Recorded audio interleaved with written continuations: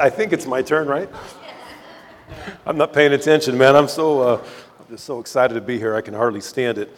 I want you guys to know something, because I hope this is true of you. I'm going to tell you it's true of me, that His praise will ever be on my lips.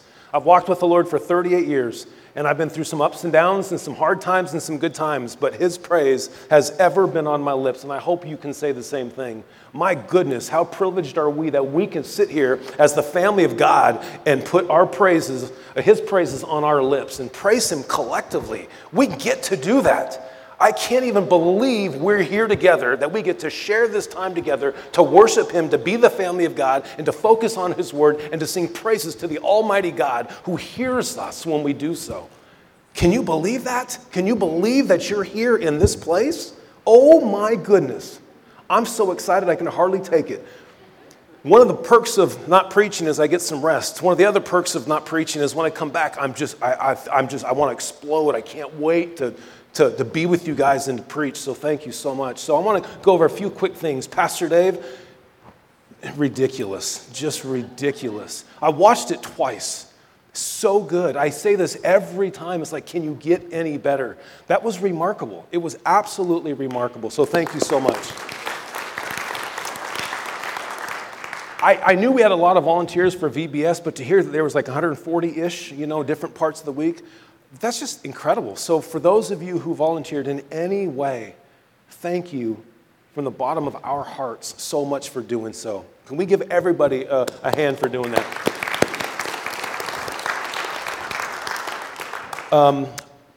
Tomorrow is our fourth monthly service or fourth preview service in Texas. I will not be there. I was there for April. I was there for May. I was there for June. My schedule just didn't allow me to get there for July. But be praying for them. It's tomorrow, their fourth one. The fifth one will be in August, and then the grand opening in September. 9/9/18 is when the grand opening is, when that church will start meeting weekly in Heath, Texas. So continue to pray. For Pastor Chris and for that team and for Renee, his wife, and for their kids, Finley and Deacon. It was Finley's birthday yesterday. I called and left a voicemail, and Pastor Chris, I called him and said, okay, I'm going to call, but don't pick up. And then I sang as loud as I could and as off-key as I could, happy birthday to Finley. And anyway, so be praying for them. And one of the cool things is July 21st and 22nd, I think that's the weekend, I think that's correct. Pastor Chris and Renee and the kids are going to come out here and spend some time with us before they get really busy in September with the church launch, and he's going to preach that weekend. I think it's Esther 5. So really, that all just kind of came together this week. It was on my heart. I called him a couple weeks ago. It was on his heart. The leadership loved it, so we're going to fly them out. They're going to be here for 4 or 5 days, and so we look forward to them being here with us. Amen? Yes.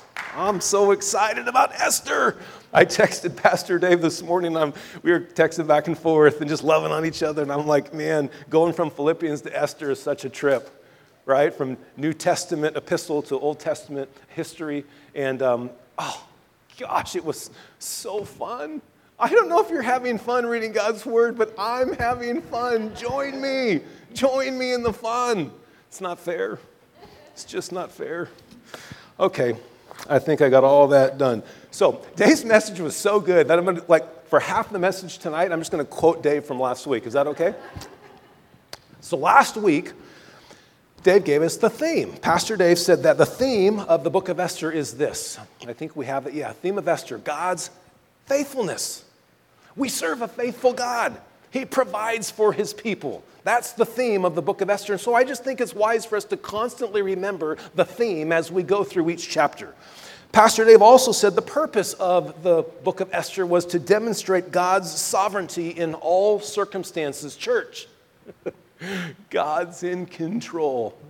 We like this fancy word called sovereignty. It means God's in control. Does that excite you? Yeah, God's in control. So that's the purpose of this book, is to realize that our God is sovereign in all circumstances. Pastor Dave showed us Romans 8:28, that we know, sometimes we forget, but we know that God causes all things to work together for good to those who love Him. Oh, church, love your God. To those who are called according to His purpose, so we can get rid of our purpose. Pastor Dave said this. He said it, and I had to type it word for word. He said, "My dear brothers and sisters, we have a decision to make. Let's not read the book of Esther and think, wow, the Lord sure knew what he was doing in Esther's life. Instead, let's read this book together and realize the Lord knows exactly what he is doing in your life and in my life. Let's decide," Pastor Dave said, let's decide that we're going to trust him completely in every situation. Pastor Dave, what a great thing to say to our church, to the church. This should be quoted by every pastor and every church in the world. What a great quote. Yes. Pastor Dave also said that the plot is that God takes a young orphan girl and causes her to become queen of the Persian Empire to save the Jewish people from destruction. Glory be to our God. Amen? One theologian says this. He says, providence is the hand of God. It's not on the screens, I don't think. Good. Providence, listen, is the hand of God in the glove of history. Ooh. It is the work of God whereby he integrates and blends events in the universe in order to fulfill his original design for which it was created. It is God sitting behind the steering wheel of time. Providence refers to God's governance of all events so as to direct them toward an end. It is God taking what you and I might call luck, chance, mistakes, or happenstance and stitching them into achieving his program. Have you ever been this excited about providence as you are right now? Church, turn to the book of Genesis, chapter 50. I believe that's the last chapter in the book of Genesis. Genesis 50.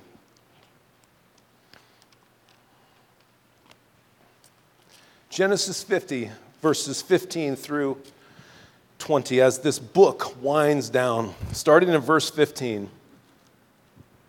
When Joseph's brothers saw that their father was dead, they said, "What if Joseph bears a grudge against us and pays us back in full for all the wrong which we did him?" We don't have time to get into that story. Just read all of Genesis, so if you can get caught up to chapter 50. That might take a little while. Verse 16, so they sent a message to Joseph saying, "Your father charged before he died saying this, 'Thus you shall say to Joseph, please forgive, I beg you, the transgression of your brothers and their sin, for they did you wrong, Joseph. And now please forgive the transgression of the servants of the God of your father.' And Joseph wept when they spoke to him. And then his brothers also came and they fell down before him and said, 'Behold, we are your servants.' And Joseph said, 'Do not be afraid, for am I in God's place? No. As for you,'" look at church, "you meant evil," Joseph says, "against me, but God meant it for good, in order to bring about this present result, to preserve many people alive." Wow. Turn to Joshua, church, chapter 23. That's I think the sixth book in. After Deuteronomy, I think, right? Is it Joshua? Okay, Joshua. Go to the end of Joshua. We see this theme in Genesis, and we see it again in the end of Joshua. Joshua chapter 23.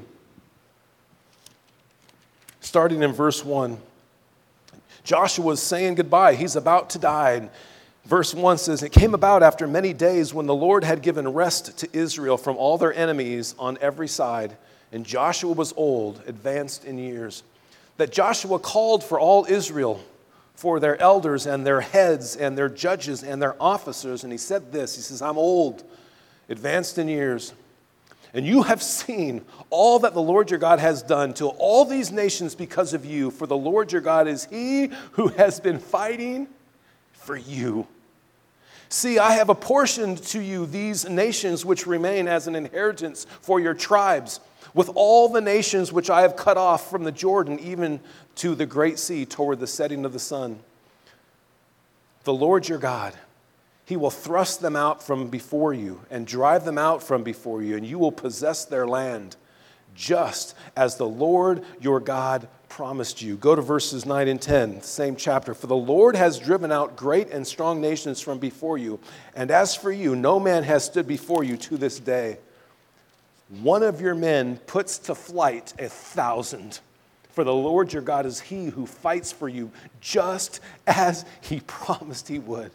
And then look at verse 14. Now behold, Joshua says, today I'm going the way of all the earth. I'm going to die. And you know in all your hearts and in all your souls that not one word of all the good words which the Lord your God spoke concerning you has failed. All have been fulfilled for you. Not one of them has failed. Is that powerful? God's in control. He fights for us. What he promises, he will do. Philippians 2, verse 13 says this, it is God who is at work in you, in me, in us, both to will and to work for his good pleasure. Amen. Glory, glory, glory be to our God. Church, here's what I want you to know. Look at your screens. God's in control. When is God in control? All day, every day. God is in control all day, every day. Say it with me. God is in control all day, every day. Say it to your neighbor. Tell your neighbor. Amen. Because see, church, it's fun to say that. We know that to be true. But on some level, don't we all tend to wonder if this really is true? Don't we tend to wonder at times if it really is true? Esther is 10 chapters, chapter after chapter after chapter of reminding us that God is in control all day, every day. Wow. Let's pray. Almighty God, we bow down before you because you're sovereign, because you deliver on your promises, because you fulfill every single word which you proclaim to your people. You are so worthy of our praise, and your praise will ever be on this man's lips, and I hope on every person's lips here, when we understand who you are and why you are worthy of our praise. Thank you, Lord, that you are in control all day, every day. It's in Jesus' name we pray. And everybody said, amen. Last week, at the end of Pastor Dave's message, I thought his challenges were really, really good.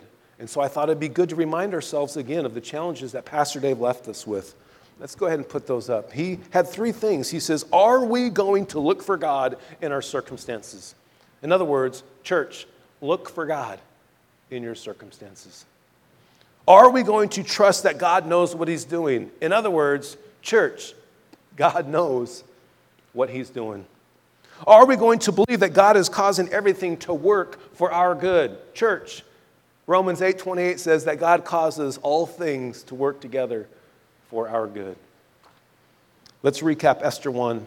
In Esther chapter 1, if you're not in the book of Esther, please turn there. It's after Ezra and then Nehemiah. Esther chapter 1. In Esther chapter 1, we're introduced to the king. We're introduced to King Ahasuerus. In verse 3 and 4, he throws this big party in the 3rd year of his reign for his 127 provinces and all these important people.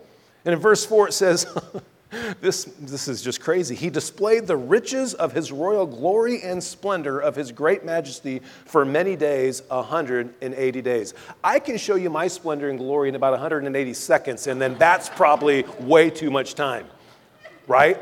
I get to like 17 seconds and say, like, I'm out of stuff to show you, right? Okay, so he's the man, right? Ahasuerus is the man. And then in 9 and 12, he wants to then display his pretty wife. So Queen Vashti, verse 9, also gave a banquet for the women. Verse 10, on the 7th day, when the heart of the king was merry, and I think Dave quoted the Hebrew as being he was hammered. Is that what you said, Pastor Dave? Right? He was merry with wine. He commanded these guys, the 7 eunuchs, to bring Queen Vashti, verse 11, before the king with her royal crown. But she, because she was beautiful, verse 12, but she refused. And so he was very angry, and the wrath or his anger burned within him. And then verses 19 and 20, he gets together and they with his leaders and they issue this decree or this edict that it be written in the laws of Persia and Media so that it cannot be repealed, that Vashti may no longer come into the presence of the king, and that the king give her royal position to somebody else who's more worthy than her. And then he proclaims that through the entire empire. So that's chapter 1. Esther chapter 2. Let's read verses 1 through 4. Let's read verses 1 through 4 of chapter 2. After these things, when the anger of the king had subsided, he remembered Vashti and what she had done and what had been decreed against her. Then the king's attendants who served him said, "Hey, let beautiful young virgins be sought for the king. Let the king appoint overseers in all the provinces of his kingdom," 127, "that they may gather every beautiful young virgin to the citadel of Susa, to the harem, into the custody of Hegai, the king's eunuch who was in charge of the women, and let their cosmetics be given to them. Then let the young lady who pleases the king be queen in place of Vashti." And the matter pleased the king, and he did accordingly. So, in these verses, we witness the king jumping from one problem to another. Just like you and just like me, the king's got problems too. He went from an uncooperative queen to no queen at all. Poor, poor King Ahasuerus. Let's look at how he made decisions. In verse 1 of chapter 2, the emotion we see there is that he was angry. He was angry. And it says when his anger subsided, he realized what had happened and that he had asked Queen Vashti to step down, if you will. And then at the end of this little section, verse 4, it says, "Let the young lady who pleases the king be queen in place of her." And this matter pleased the king. And so he did according to what pleased him. We must be aware and careful of what makes us angry, verse 1, and what we do to please us, verse 4. What a great lesson for us. Verse 4 shows us that the king did accordingly. That's what verse 4 says, that he did accordingly, or did according to what pleased him. See, here's what's great. We know the Lord's at work in all of this, don't we? So the Lord can even work when we do what pleases us. Huh? That's how cool God is. God can work even when we do what pleases us. In verses 1 through 4, we see this emotion. He's still ramped up. He's not himself, if you will. Lots of emotion in verses 1 through 4. And within this emotion, we see the king get whatever he wants. That's what we see in verses 1 through 4. But in reality, it's the Lord getting what he wants. That's the undercurrent of all this. The Lord uses the predictability of man to orchestrate his purposes. Dave Rondeau has a saying, if you know Dave Rondeau, he says, chess or checkers. God's playing chess, and we're playing checkers. That's what's happening here. The king's playing checkers, and God's playing chess. The Lord uses the predictability of the king, of man, to orchestrate his purposes. We're playing checkers, man, and God's playing chess. Let's read verses 5, 6, and 7 of chapter 2. Now there was at the citadel in Susa a Jew whose name was Mordecai, the son of Jair, the son of Shimei, the son of Kish, a Benjamite. Kish, the Benjamite, had been taken into exile from Jerusalem with the captives who had been exiled with Jeconiah, king of Judah, whom Nebuchadnezzar, the king of Babylon, had exiled. And so he was bringing up, now we're back to Mordecai. Mordecai was bringing up Hadassah, that is Esther, his uncle's daughter. That makes them cousins. For she had no father or mother.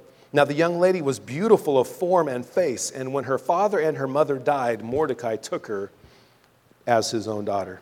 So finally, we're introduced to Esther. But not before we're introduced to her cousin, Mordecai. As the old saying goes, behind every young, beautiful Jewish queen is a cousin named Mordecai. I just couldn't help myself. It means nothing, but I just thought it sounded really funny. All that is said about Mordecai is this. One, his Benjamite ancestors were exiled by Nebuchadnezzar. And two, that he adopted his cousin Esther. That's all we know at this point. All that is said about Esther is that one, she had no father or mother, and that two, she was a young lady, beautiful of form and face. That's all we know. at this point. So up to this point, from chapter 1, verse 1 to chapter 2, verse 7, which we just read, we know more about the king than we do about Mordecai and Esther combined. Why? I think it's because the focus is on God orchestrating the solution, not the players executing the solution. Isn't that cool? As Pastor Dave discussed last week, the Jewish nation was exiled because of their unrighteousness and rebellion against God. And so they were exiled to a land not their own from Jerusalem. But after 70 years, they started going back to return to Jerusalem. And so I wonder, maybe you did too, I wonder if Mordecai was looked down upon for not returning to Jerusalem and staying in Babylon, or now the Persian Empire. Don't you wonder? I wonder. Why does he want to stay? We, church, must be so careful in determining how God should work and or who he should be working with. Why would God use Mordecai? He doesn't even want to go back to Jerusalem. We do that. We wonder why God does what he does and why he uses who he uses. You're so good at that. You're so good at just trusting God in those situations. My wife is. I've learned that from her. You're so good at that. Just saying, it'll be interesting to see why God's doing what he's doing. I'm so thankful for you. I also love how the Lord can really dial things in for us. Check this out. In chapter 1 of Esther, verse 1, how many provinces are there? 127. Okay, that's where we're going to start. This is how the Lord dials things. This is how fast the Lord's dialing things in for us, right? 127 provinces in an empire. Look at verse 3 of chapter 2. Let the king appoint overseers in all 127 provinces of his kingdom, that they may gather every beautiful young virgin to the citadel. 127 provinces, that's a lot. And he doesn't say bring 100, like 100 should be enough. I can probably choose out of 100. He says bring everyone from all 127 provinces. Gather every beautiful young virgin. Look at verse 7 of chapter 2. So you got 127 provinces, every beautiful young virgin. Verse 7, Esther. That fast. That's how our God works. 127 provinces, every young, beautiful virgin, and then we're introduced to Esther. Oh, I love how the Lord works. Let me give you some perspective. By share or percentage of population, the largest empire in the history of the world was the Persian Empire. I don't know if you knew that. It accounted for approximately, at this time, 49.4 million of the world's 112.4 million people. It was a remarkable 44% of the world's population within the Persian Empire. So you're talking the edict to go out and find a beautiful young virgin out of 49.4 million people. And we're introduced to Esther, just like that. Church, what that means is sometimes we feel like we're just one of 44.4 million or whatever the number is. But God can find us. God can find us in these 127 provinces with all these beautiful young women. God finds Esther, and God knows you, and he finds you no matter what you're going through, and you wonder, is God hearing me? Does he see me? Does he know me? He does. He finds you. And he finds you, and he knows exactly what to do with you. He knows exactly how to use you. He knows exactly what ministry he has for you. He knows who you are, church. Every one of us, he'll find us. He doesn't even have to look. Jeremiah 1:5 says this, before I formed you in the womb, I knew you. Isn't that amazing? God knows us, church. He knows each and every one of you. Let's go to verses 8 through 16 in Esther chapter 2, our next stanza, 8 through 16 of Esther chapter 2. So it came about when the command and decree of King Ahasuerus, when it was heard, many young ladies were gathered, many, to the citadel out of 49.4 million into the custody of Haggai. Haggai's like, oh man, I need help, dude. This is a lot of women, right? that Esther was taken to the king's palace in the custody of Hegai, who was in charge of the women. Now the young lady pleased him and found favor with him, and so he quickly provided her with her cosmetics and food, and gave her 7 choice maids from the king's palace, and transferred her and her maids to the best place in the harem. I'm not sure if that's a good thing or a bad thing, right? I got the best place in the harem. Yeah, good for you. Esther did not make known her people or her kindred, for Mordecai had instructed her that she should not make them known. And then every day Mordecai would walk back and forth in front of the court of the harem to learn how Esther was and how she fared. Isn't that awesome? Now, when the turn of each young lady came to go into the king Ahasuerus after the end of her 12 months under the regulation for the women, 12 months for the days of their beautification were completed as follows: 6 months with oil and myrrh, and 6 months with spices and the cosmetics for women. That's crazy. And the young lady would go into the king in this way. Anything that she desired was given to her to take with her from the harem to the king's palace. In the evening she would go in, and in the morning she would return to the second harem, to the custody of Shashgaz, the king's eunuch who was in charge of the concubines. And she would not go in to the king unless the king delighted in her, and she was summoned by name, and would be forever relegated to the harem, even if she was never called. Now when the turn, did I go too far? Oh yeah. Now when the turn of Esther, the daughter of Abihail, the uncle of Mordecai, who had taken her as his daughter, when her turn came to go to the king, she did not request anything except what Hegai, the eunuch who was in charge, advised her to take. And then Esther found favor in the eyes of all who saw her. Think about that. All these beautiful women, and Esther had favor in everybody's eyes. And so Esther was taken to the king, to his royal palace in the 10th month, which is the month Tebeth, in the 7th year of his reign.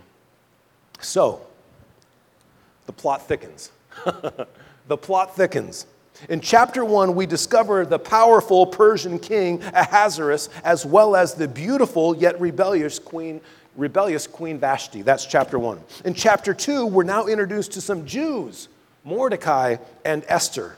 And then after a 12-month beautification process, Esther, along with countless others, is paraded before the king. A lot's happened in a few verses between chapter 1 and chapter 2. And so it appears that things are moving rather quickly, wouldn't you say? There's a meeting in chapter 1, verse 13. After the queen rebels, they have a meeting to say, what do we do? There's an edict in chapter 1, verse 22 about sending out a thing into all the provinces saying all the women need to respect their men. There's a gathering in chapter 2, verse 3 about, hey, we need to gather all these women from all the provinces so you can have a new queen. And then there's a regulation where they have to have a 1-year beautification. So a lot's happened really fast, or so it appears. Go back to verse 3 of chapter 1. Verse 3 of chapter 1 says, in the 3rd year of his reign is when he gave this banquet.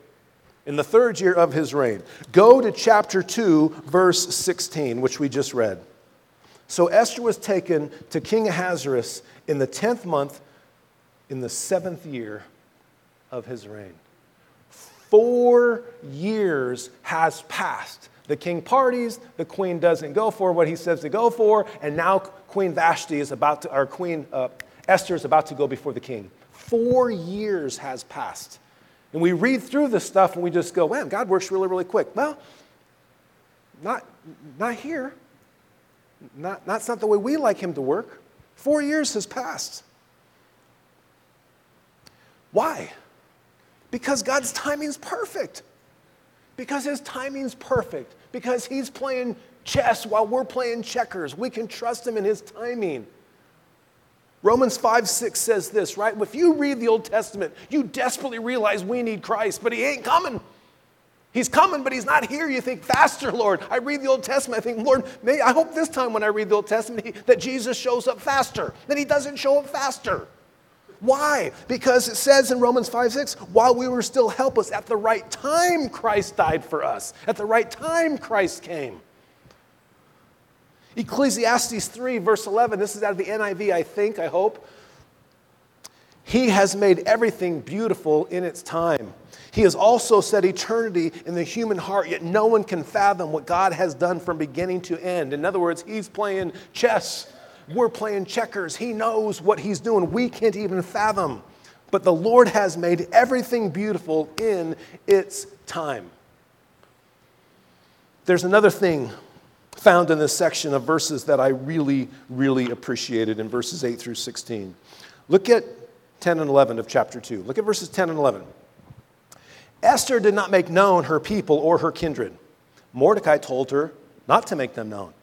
And then every day Mordecai walked back and forth and continued to care for her to see how she was doing. Okay, that's cool. Look at verse 20. We'll get to that in a second, but I'm going to jump ahead. Look at verse 20 of chapter 2. Esther had not yet made known her kindred, it's the second time, or her people, even as Mordecai had commanded her. For Esther did what Mordecai told her, as she had done when under his care. She's not under his care anymore, but she still trusts him and listens to him. Verse 9 tells us that Esther found favor with Hegai, the eunuch in charge of the harem. And yet we see that Esther remains humble and grounded with Mordecai. She finds favor with Hegai. She's under the care of the king, but she continues to remain faithful and humble and grounded with her cousin Mordecai. Church, you and I, like Esther, must take caution to remain humble and grounded when the Lord shows us favor. We must remain humble and grounded when the Lord shows us favor. The Lord often shows us favor, and something sometimes for many of us goes sideways in our spiritual lives when the Lord shows us favor. But Esther remains grounded. She remains humble. Look also at verse 15. Check it out. Now, when the turn of Esther came to go into the king, she did not request anything except what Hegai told her, or what he advised. And Esther found favor in the eyes of all who saw her. So, let's start putting this together. In verse 9, Esther finds favor with Hegai. In verse 15, Esther finds favor in the eyes of all who see her. In verse 17, which we'll get to in a second, Esther finds favor in the eyes, finds favor and kindness with him, the king, more than all the virgins, it says. So she finds favor with Hegai, she finds favor with all who see her, and she finds favor and kindness with the king more than all the other virgins. So we learned earlier that Esther was beautiful of form and face. But that's not all that Esther is. She's not just beautiful of form and face. Her submission and humility are also very prevalent and very appealing to all who encounter her. Amen? When we're submissive and when we're humble, it appeals to the masses. It appealed to Hegai, it appealed to all who saw her, and it appealed to the king himself. And ultimately, if you know the story, it benefits an entire nation of people that were marked for destruction. Because she was not just beautiful of form and face, but she was also submissive and humble. Let's read our last stanza, verses 17 through 23.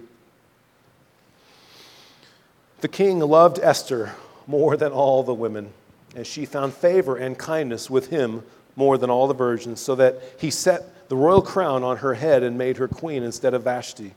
Then the king gave a great banquet, Esther's banquet, for all his princes and his servants. He also made a holiday for the provinces and gave gifts according to the king's bounty. When the virgins were gathered together the second time, then Mordecai was sitting at the king's gate. And Esther had not yet made known her kindred or her people, even as Mordecai had commanded, for Esther did what he told her when she was under his care. In those days, while Mordecai was sitting at the king's gate, Bithgan and Teresh, two of the king's officials from those who guarded the door, became angry and sought to lay hands on King Ahasuerus. But the plot became known to Mordecai, and he told Queen Esther, and then Esther informed the king in Mordecai's name. Now when the plot was investigated and found to be so, they were both hanged on a gallows, and it was written in the book of the Chronicles in the king's presence. Check this out in verses 17 and 18. 6 things happen, 3 in verse 17 and 3 in verse 18. 6 total things. The first one in verse 17, the king loved Esther more than all the women, it says. That's the first thing that happened. The king loved her more than all the women. The second thing in verse 17 is that she found favor and kindness with him more than all the virgins. The third thing is that he made her queen. That's verse 17. And it actually says that he set the royal crown on her head. Wow. The 3 things that happened in verse 18, he gave a great banquet. He made a holiday. The second thing is he made a holiday for the 127 provinces. And the third thing is he gave gifts according to his bounty. That's a lot. That's a lot of favor. Of all these provinces, of all these women, Esther's placed in the position of being queen, and these amazing things happen. The favor shown Esther is remarkable. Yet it took time. It took time. And also yet, at this point, we still have no idea what God's up to. All this favor 4 years later, but we still have no clue why. Why? Because he likes Esther? Because he likes Mordecai? If you didn't know any different, you just think, man, she won the lottery. All these women, and she gets to be queen. End of story. My life is great. As mentioned, verse 20 shows us that Esther continued in her trust and humility toward Mordecai, even though she is now queen. And so here's some questions I have for you. When the Lord has shown you favor, do you shift? When the Lord has shown you favor, like the Lord has shown Esther favor, she didn't shift. She remained submissive and loyal to Mordecai, the things that created her character. When the Lord shows you favor, we oftentimes, when the Lord shows us favor, we shift. We forget about God. We start putting our confidence in ourselves. We give ourselves the credit for the way that the Lord has shown us favor, and we shift. And so here's maybe the better question. If the Lord were to show you favor, would you shift? There are times when I've looked back going, oh, I think I know why the Lord didn't show me favor there. I'd have been a train wreck. That would have not worked out well for my life. And in the moment, I didn't really understand it. I thought, God, I really deserve this. I've worked hard for this. Why won't you give this to me? And I look back and I think, I might have shifted. I might have shifted. And I'm thankful that he didn't show me favor that way, but he showed me favor by restraining and not giving me those things. So verses 21, 22, and 23, the last 3 verses of chapter 2, help set the stage for the remainder of the story. He finds out the secret to kill the king, and these guys get hung, and then next week we get introduced to Haman. Boo, hiss. I don't know, is it the antagonist? Is that how you say it? Anyway, Mordecai's saving the life of the king was recorded but not regarded by the king right here, as we just read it. It was recorded, but it wasn't regarded by the king. That happens, doesn't it? Sometimes we do something huge. Mordecai did something huge, significant, and important, yet it seems to go unnoticed. And at this point, it has. Other than it got recorded, it wasn't regarded by the king. So in closing, the elevation of Esther to queen takes place before Israel has any clue that they need help. The original readers of Esther would realize that this was simply another instance of God protecting his covenant people. We just can't get enough stories and enough reminders that God is faithful. Wow. I wonder what the Lord is orchestrating right now, before we even see the need and before we even cry out to him. Wow, what's God up to right now? What's he orchestrating right now that 3 months, 3 years, or 3 decades down the road, we'll look back and go, oh, I had no idea that that's what you were doing. For those of us who have walked with the Lord for any period of time, you know exactly what I'm talking about, where we look back and say, wow, God is so good. Do not miss next week. because I didn't have time to introduce or address the dark side of Esther and Mordecai that I just didn't have time to address today. How's that for intrigue? Amen? I'm going to invite up the worship team to close this in song. I'm going to pray for us real quick as they're working their way up here. What a privilege we have to get to do this, church.